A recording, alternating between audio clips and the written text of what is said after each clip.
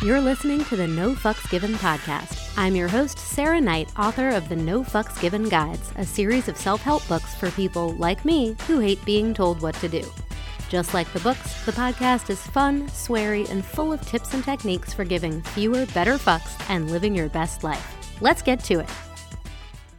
First of all, I just want to thank you so much for listening. We are 2 months in now to the No Fucks Given podcast, and I'm thrilled that so many people are tuning in and finding some help and entertainment in my sweary little show. This week is actually a special episode. It's my monthly You Asked For It audio advice column, where I take listener questions and give my best, no-nonsense, no fucks given answers. I've had a lot of great questions coming through, especially since the first one of these aired in episode 4, and I am trying for variety each month. So if you haven't heard your question yet, that doesn't mean that it won't be coming. I'm just trying to mix up the subjects that I cover each time I do a You Asked For It, so stay tuned.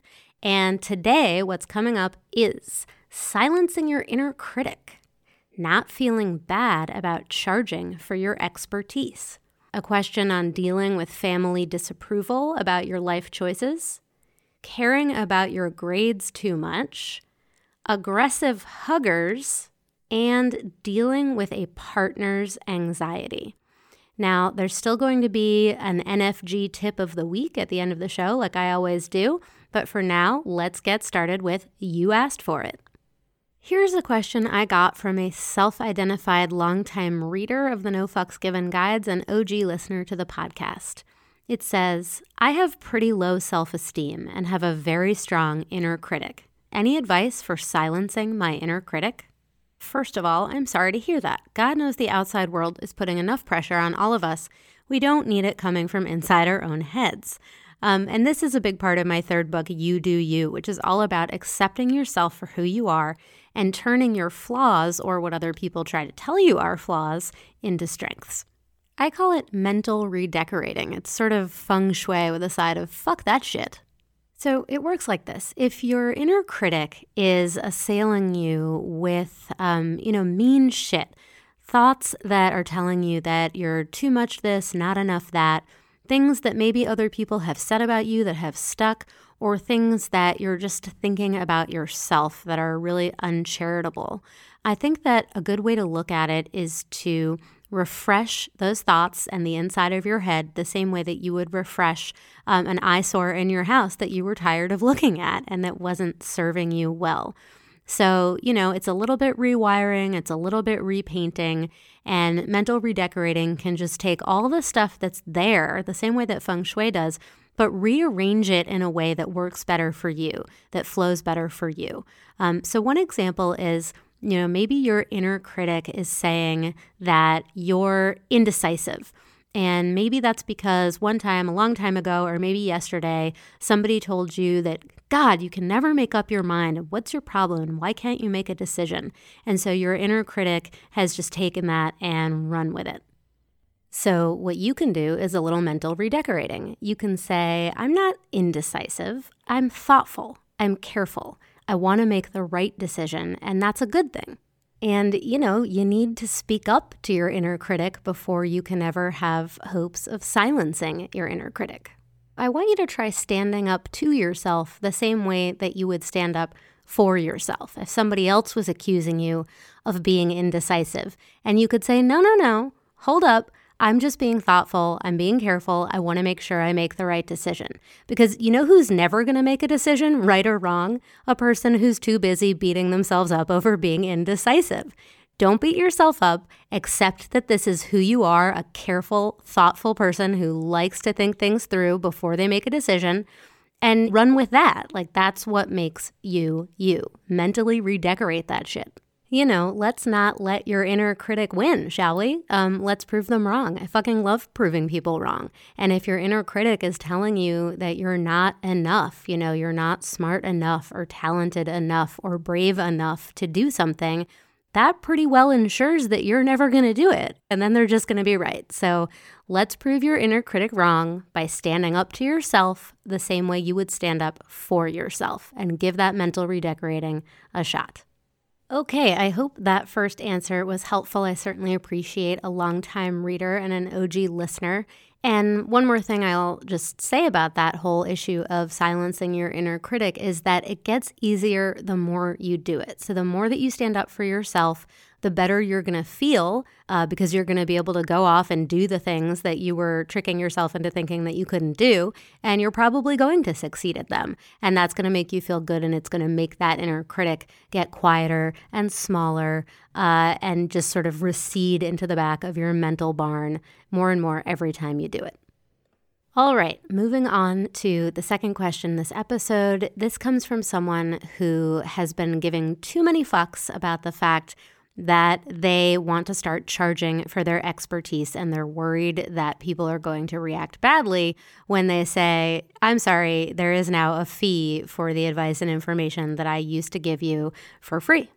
And specifically, this person says, I've been giving too many fucks about people wanting to pick my brain and not knowing how to say no. Okay, well, I'm going to start by taking it all back to the fuck budget. Remember that giving a fuck is to care about something, and then giving your fucks in the form of your time, energy, and money to that thing.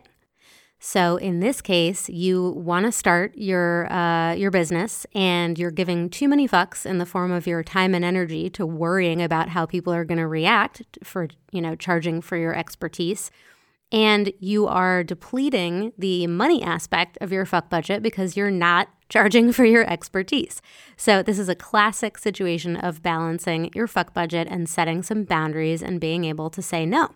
And I should just note that this advice is going to be the same for anybody who is already in their business, in their chosen field, and trying to charge for their hard-won knowledge and expertise. It doesn't matter if you're worried about starting a business. If you're already in it, you may be facing the same issues as this questioner. So I have a few ways around this one.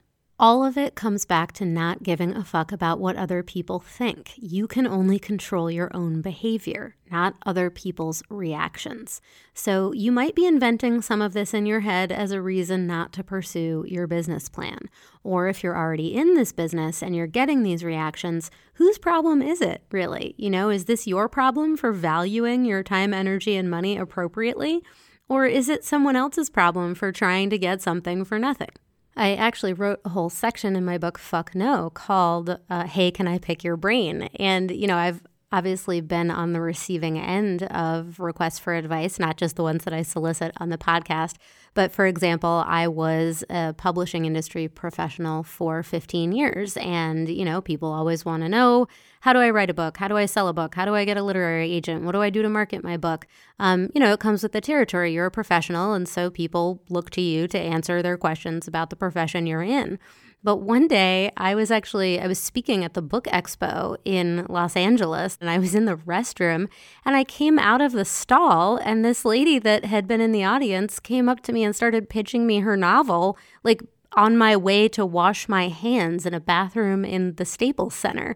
And I wish I had been a little bit more self-possessed at the time. So hopefully I can give you some advice, which the number one is know before you go. And basically what this means is spend 10 minutes now preparing yourself mentally with a response. It can be just a go-to response whenever you are in the situation, whether it's in, a bathroom in the Staples Center or in the lobby of your doctor's office or at your sister's next dinner party, when you know that somebody is going to ask you for something that is just really beyond the bounds of your fuck budget to deliver to them, have your response ready. It's kind of like a politician who has a stump speech. They give the same speech everywhere. It's just to a different audience. Nobody's going to know that this is your go-to. But just think about it. Do you want to be kind of casual about it? Do you want to try to make it funny? Do you want to be just really concise? Whatever response works best for you, work it out in your own head ahead of time so you have that no, and whatever justification for it you do or do not feel you have to share, and you can just deploy it whenever you need to. And that takes a lot of the guesswork out of it. It just keeps you from being on the spot, which is one of the things that's hardest about saying no in the moment. And it also just gets you more comfortable with your response and your reasoning if you have one that you can kind of trot out in any given situation. Again, you could decide that you're going to make it funny. You could respond, you don't want to know how much I charge for that. You could make it simply about time. I really wish I could help, but I am spending all of my time drumming up paying gigs right now. I'm going to have to pass. You could decide that every time you say no, you're offering an alternate solution. This is something that I do a lot when people ask if I can read their manuscript and give them notes, which is something that I did for a living for 15 years, and I know how long it takes. It's not a small ask, and maybe they don't even realize that it's a super big ask. But if I can't do it, I will often say, look, I have this list of freelance editors. I'm sure one of them would be a great fit for you, and they could evaluate your book, for a fee. And that explains to the person that I'm saying no to not only why I can't do it, but the fact that this is a service that they should expect to pay for, which is my little way of kind of doing right for my fellow freelance editors out there. And it may be that they just weren't thinking about the fact that they ought to be offering compensation for this level of time and energy and expertise. And, when all else fails, I am not above responding, have you considered Googling it?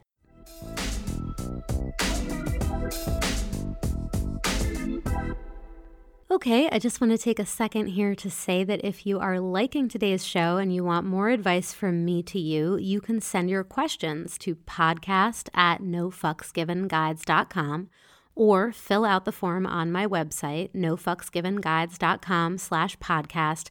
There's a form where you can put in your "you asked for it" question. I will get them all. I read them all. I get to as many as I can each month. And like I said, I try to give a variety. So if you don't hear your question this week or you don't hear it next month, that doesn't mean I won't answer it down the line.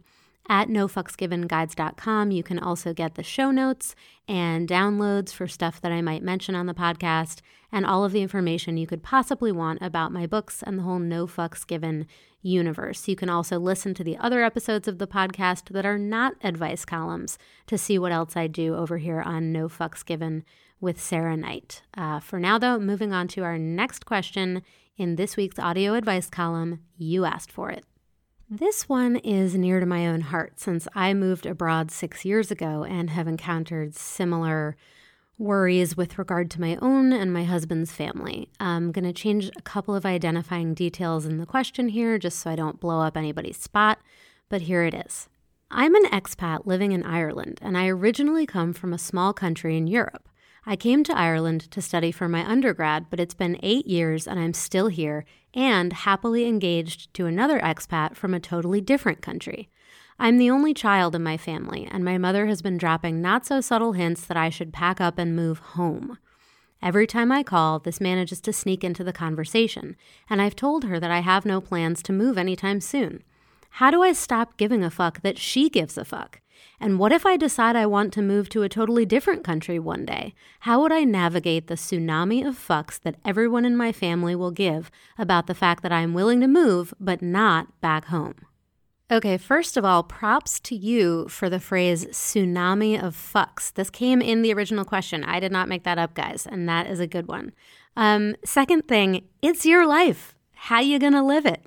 I basically only see my parents once or maybe twice a year since I moved to a foreign country. And I know that they wish that they saw me more, and I wish I saw them more too, but it's not easy. It's not convenient.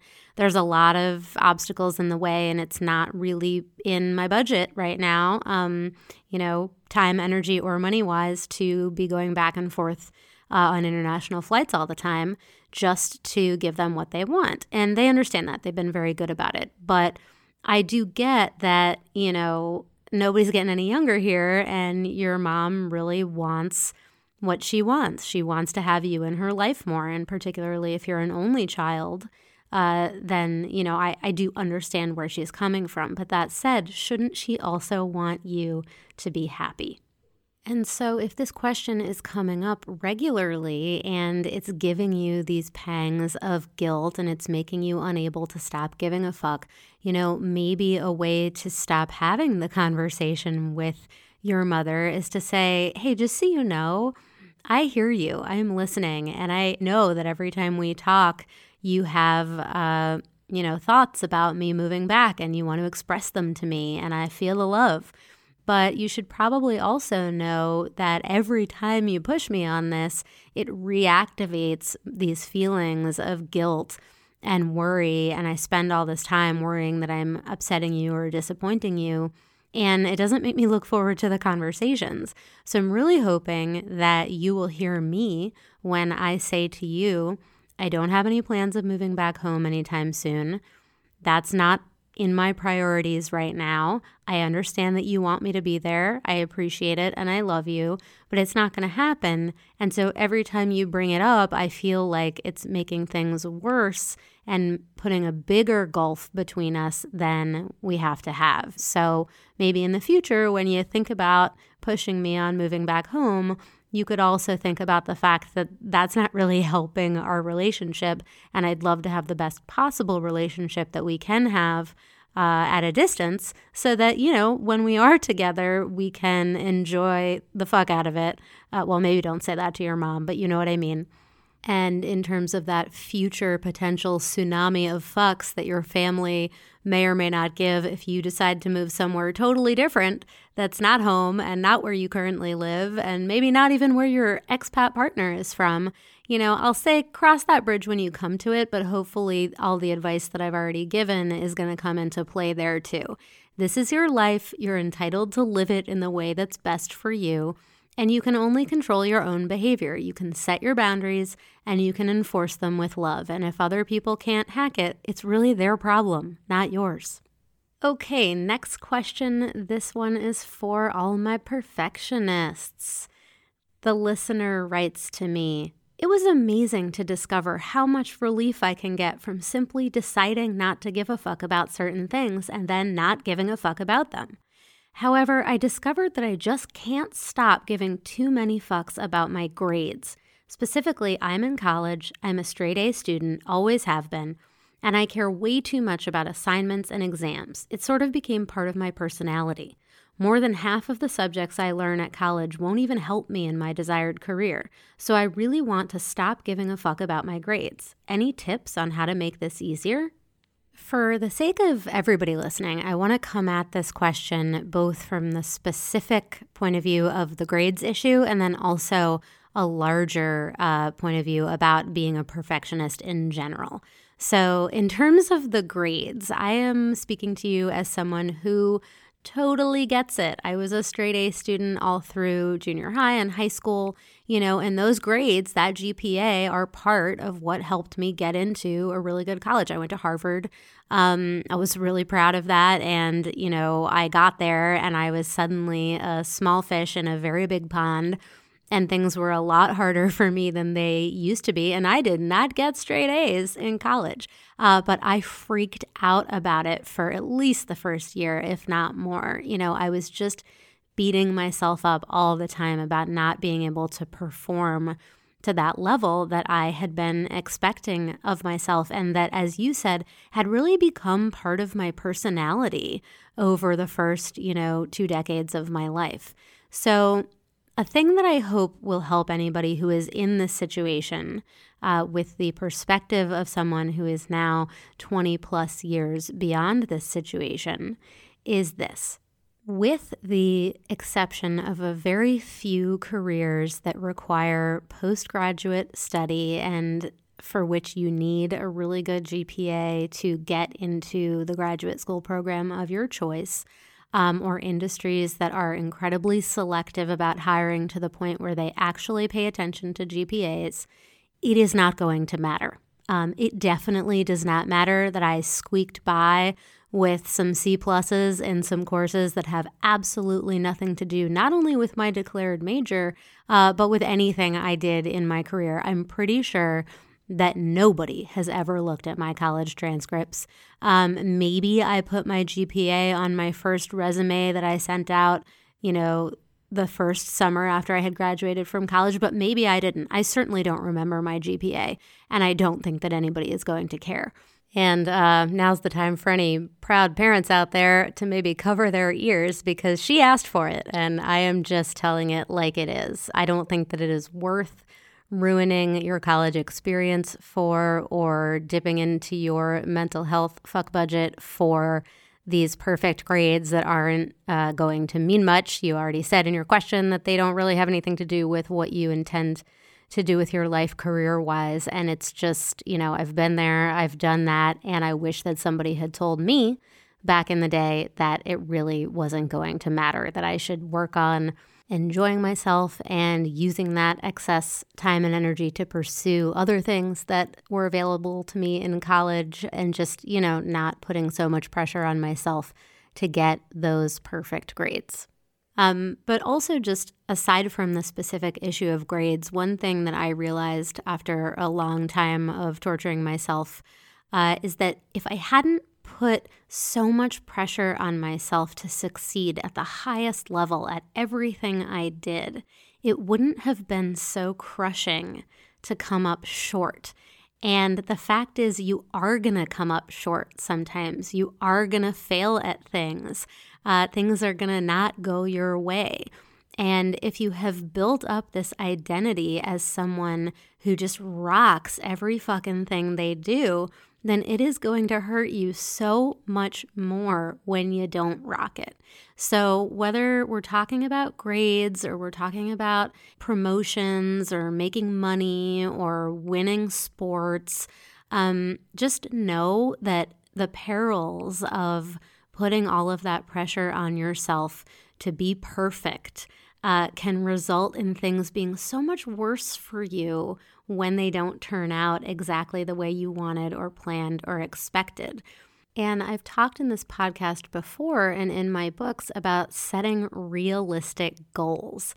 You might be a lifelong perfectionist overachiever, but I am here to tell you that someday that is not going to work out so well for you, and you're going to fall so much further than you needed to if you had just been working on setting more realistic goals all along. Something I like to point out is that, Olympic athletes who are the epitome of their chosen field, whether it's diving or gymnastics or figure skating or speed skating, they are in pursuit of perfection. A gymnast is looking for that perfect 10. And by the way, don't at me. I realize that's not exactly how they score gymnastics anymore, but you're going to get the metaphor regardless. They're in pursuit of that perfect 10, and they almost never get it. And yet, somebody wins a gold medal, and they win it often without a perfect 10. So if an Olympic gymnast can do it, so can you. Set your expectations more realistically, and your life is just going to be better for it.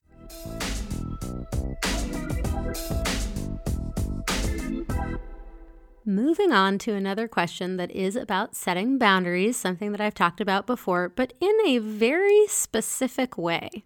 This person writes, I have trouble saying a polite no to friends or family who want to hug me as a greeting or goodbye. I explain that it aggravates my neck injury, but I still get a weird look. How do I politely say back the fuck off and set boundaries without offending anyone? Well, I'm gonna just say this once and loud and clear. You do not need to justify your desire not to be hugged or touched in any way by another person. If you don't want to be hugged, they shouldn't be hugging you. And this is where I'm going to break my rule about trying to be polite. If you have told people that you don't want to be hugged and you've given them a reason and they're still doing it, then you do not need to be polite. You can literally say, hey, back the fuck off. I asked you not to hug me. And that is just fine. And frankly, I don't really care, and neither should you, about whether their feelings get hurt. And I'm going to take this opportunity to tell a quick personal story. I am not a hugger. I never really have been. My family wasn't big on hugging, and I'm just not a hugger. So many years ago, my brother was dating someone who he brought home to meet the family, and we spent a couple of days with her. And when she was leaving, she was going around the room hugging everybody. My parents were there, and actually my husband was there because he's been around for a long time. And I was sitting in a chair, and I just kind of looked up at her and said, not much of a hugger, and left it at that. And I got shit for it back then, and I actually still get shit for it. And I don't care. I'm not a hugger. I didn't want to hug her. She was handing out hugs, and I didn't want one, and it's perfectly fine. I thought I was actually pretty polite about it. And in the end, I just I don't care. I don't care what anybody else thinks about it. I didn't want to be hugged. I asked not to be hugged. I indicated my preference for not being hugged, and that was that. And, just as a postscript, my brother went on to meet and marry a totally different girl who became my much-loved sister-in-law, and I don't hug her either, and it's fine. We're fine. So once more, with feeling, I think you should say whatever you need to say to get people to stop touching you when you don't want to be touched, up to and including back the fuck off.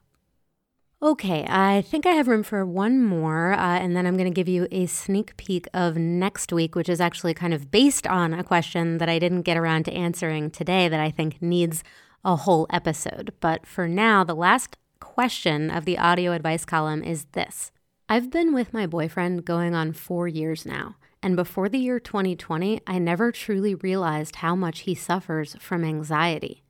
Given the crazy events this past year, he's been experiencing some depression on top of that anxiety. And my question is, how can I support him through this? We've run into some problems regarding my need for connection and his need for autonomy.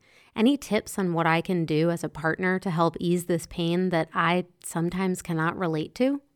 Okay, well, first, I want to say that the fact that you're even asking this question is so fabulous, and the fact that you're trusting me to give you an answer is just a real honor and a privilege to be able to talk candidly about mental health issues and mental illness, and I will do my best to give you some good advice. I'll start by saying that I suffer from clinical anxiety, and I've been with my husband for over 20 years. But it wasn't until about halfway into our relationship that I really started to understand what was going on with me, and therefore that he was able to even have a chance at understanding what was going on with me. So believe me when I say I know that this is rough territory, and it wasn't easy and it wasn't fun, but we figured it out. We worked it out together, and I'm sure that you can too, particularly, as I said, because you are already a partner who cares so much and is so self-aware to understand that you don't really know exactly what he's going through, and that this is different than the sort of general stress and sadness and fear and worry and anxiety that people are feeling as a result of everything that happened in 2020 and is still happening. If you think that he is suffering from real capital A anxiety and also possibly depression, the first thing to understand as a partner is that that's different than just being sad or worried. It's a real bitch, mental illness. So it's great that you are trying to help. And my first piece of advice would be to listen. Just listen. I know certainly that when I'm in the throes of my anxiety, the worst thing anybody can do is try to solve it for me in the moment. I fucking hate it when somebody tells me that everything is going to be okay, or that, it's not as bad as I think it is. In the moment, that is not something you want to say to somebody who is suffering from debilitating anxiety. Listen to what they have to say. Listen to them vent. Maybe you think it's venting, but maybe for them it's just really trying to figure out what's going on in their own head out loud. And again, they're lucky to have somebody there who is capable of listening and who is willing to just listen first, offer solutions much, much later. Although, to be clear, don't wait if you think that he is in any way a danger to himself. Certainly call in the pros long before that. But generally speaking, I would say, and again, I'm not a doctor, I'm not a licensed therapist, I'm just a person who suffers from anxiety, who has spent the last 10 years or so figuring it out, listening to advice, acting on that advice, and I know what works for me, so I use my books and this podcast as an opportunity to share that with other people. And, I hope that some of it resonates. I'll definitely be talking about anxiety on a few more episodes as we go into season 1 of the No Fucks Given podcast. But in answer to your specific question about how you can help ease the pain of a partner who's experiencing something that you don't necessarily truly understand, the first thing is just to listen to them and not try to jump in and solve the problems or act like you do know what's going on with them when you already are pretty sure that you don't. Just listen. The second thing is to be willing to float the idea of him talking to a professional. Like I said, I'm on the other end of it, and I can tell you that it was a really good thing for me, but it was also something that I resisted for a long time. So I would understand if he were resistant. But if you are willing to suggest the idea to float the topic of him talking to somebody who, is medically accredited and who knows exactly what they're talking about, it's going to alleviate a lot of the burden on you. And it's also just going to remove that part of your relationship dynamic so that he has, somewhere else that he can express his anxiety, and you don't have to worry that you weren't enough, that you didn't know what to do. You'll know that somebody else is taking care of it, which will be helpful for you too. And just so you know, I have recorded and re-recorded my answer to this question a few times now because I want to get it right, because this is so important. And what I'm trying to do is remember where I was when I first was feeling the effects of my anxiety, when I didn't know what it was. And I'm trying to remember what was happening with my husband when he was feeling so helpless, to be able to reach me and to know why I was feeling the way I was feeling and how to fix it. And just try to take that experience and distill it into a couple minutes on a sweary podcast to help somebody like you who, is really trying, and to help someone like your boyfriend who may or may not ever hear any of this advice. I want to get it right, but there also isn't a one-size-fits-all solution for anxiety and mental illness. So I would say listen. I would say be prepared to float the idea of him talking to a professional. And then finally, to your point about how your needs are conflicting right now because he says he wants what you call autonomy and you are craving connection. I don't know if that means he's asking you to be left alone, if he's just pushing you away and you want to be connected. But I have been there too. And my poor long-suffering husband has been there too. And if you can work it out and stick it out, then you can be on the other end of it. And it doesn't have to be like this forever. And it's really great that you're willing to kind of, put your own needs on the back burner for a little while to get him up to speed. That's really what relationships are all about, is kind of trading off between the good times and the hard times and being each other's rock, and just switching back and forth until hopefully you manage to have a long stretch there where you're both feeling pretty good. But I hope this has been helpful. Like I said, it's making me nervous just to be responsible for giving you this advice. And I really do hope that it helps. And I'm glad that you wrote to me. Okay, so that is the final You Asked For It question today for the audio advice column for this week. And I'll be coming back in another month with another round of You Asked For It.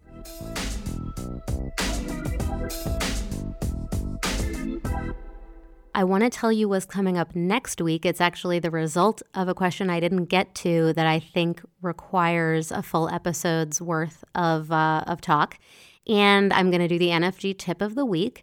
But first, I just wanted to recap what we went over today. I got to questions involving increasing your self-esteem and silencing your inner critic. We talked about not feeling bad about charging for your expertise and being aware of the brain pickers out there, dealing with family disapproval or even just disappointment about your life choices. Shout out to my fellow expats. Talked about caring about your grades too much, but also just perfectionism and its insidious hold on your life. So I hope that my fellow perfectionists out there, I call myself a recovering perfectionist now. I hope that you got some good advice on that front. We talked about aggressive huggers, fuck those people, and dealing with a partner's anxiety. The question I did not get to involves work email. So again, I'll talk about that, give you a little sneak peek of what's to come next week. But first, the NFG tip of the week. Today's tip is flip the script. Okay, many of my answers in the advice column today have involved a shift in mindset. Proving your inner critic wrong, asking your parents if they want you to be happy, explaining to free advice seekers that you would gladly compensate them for their expertise and you need to ask for the same courtesy.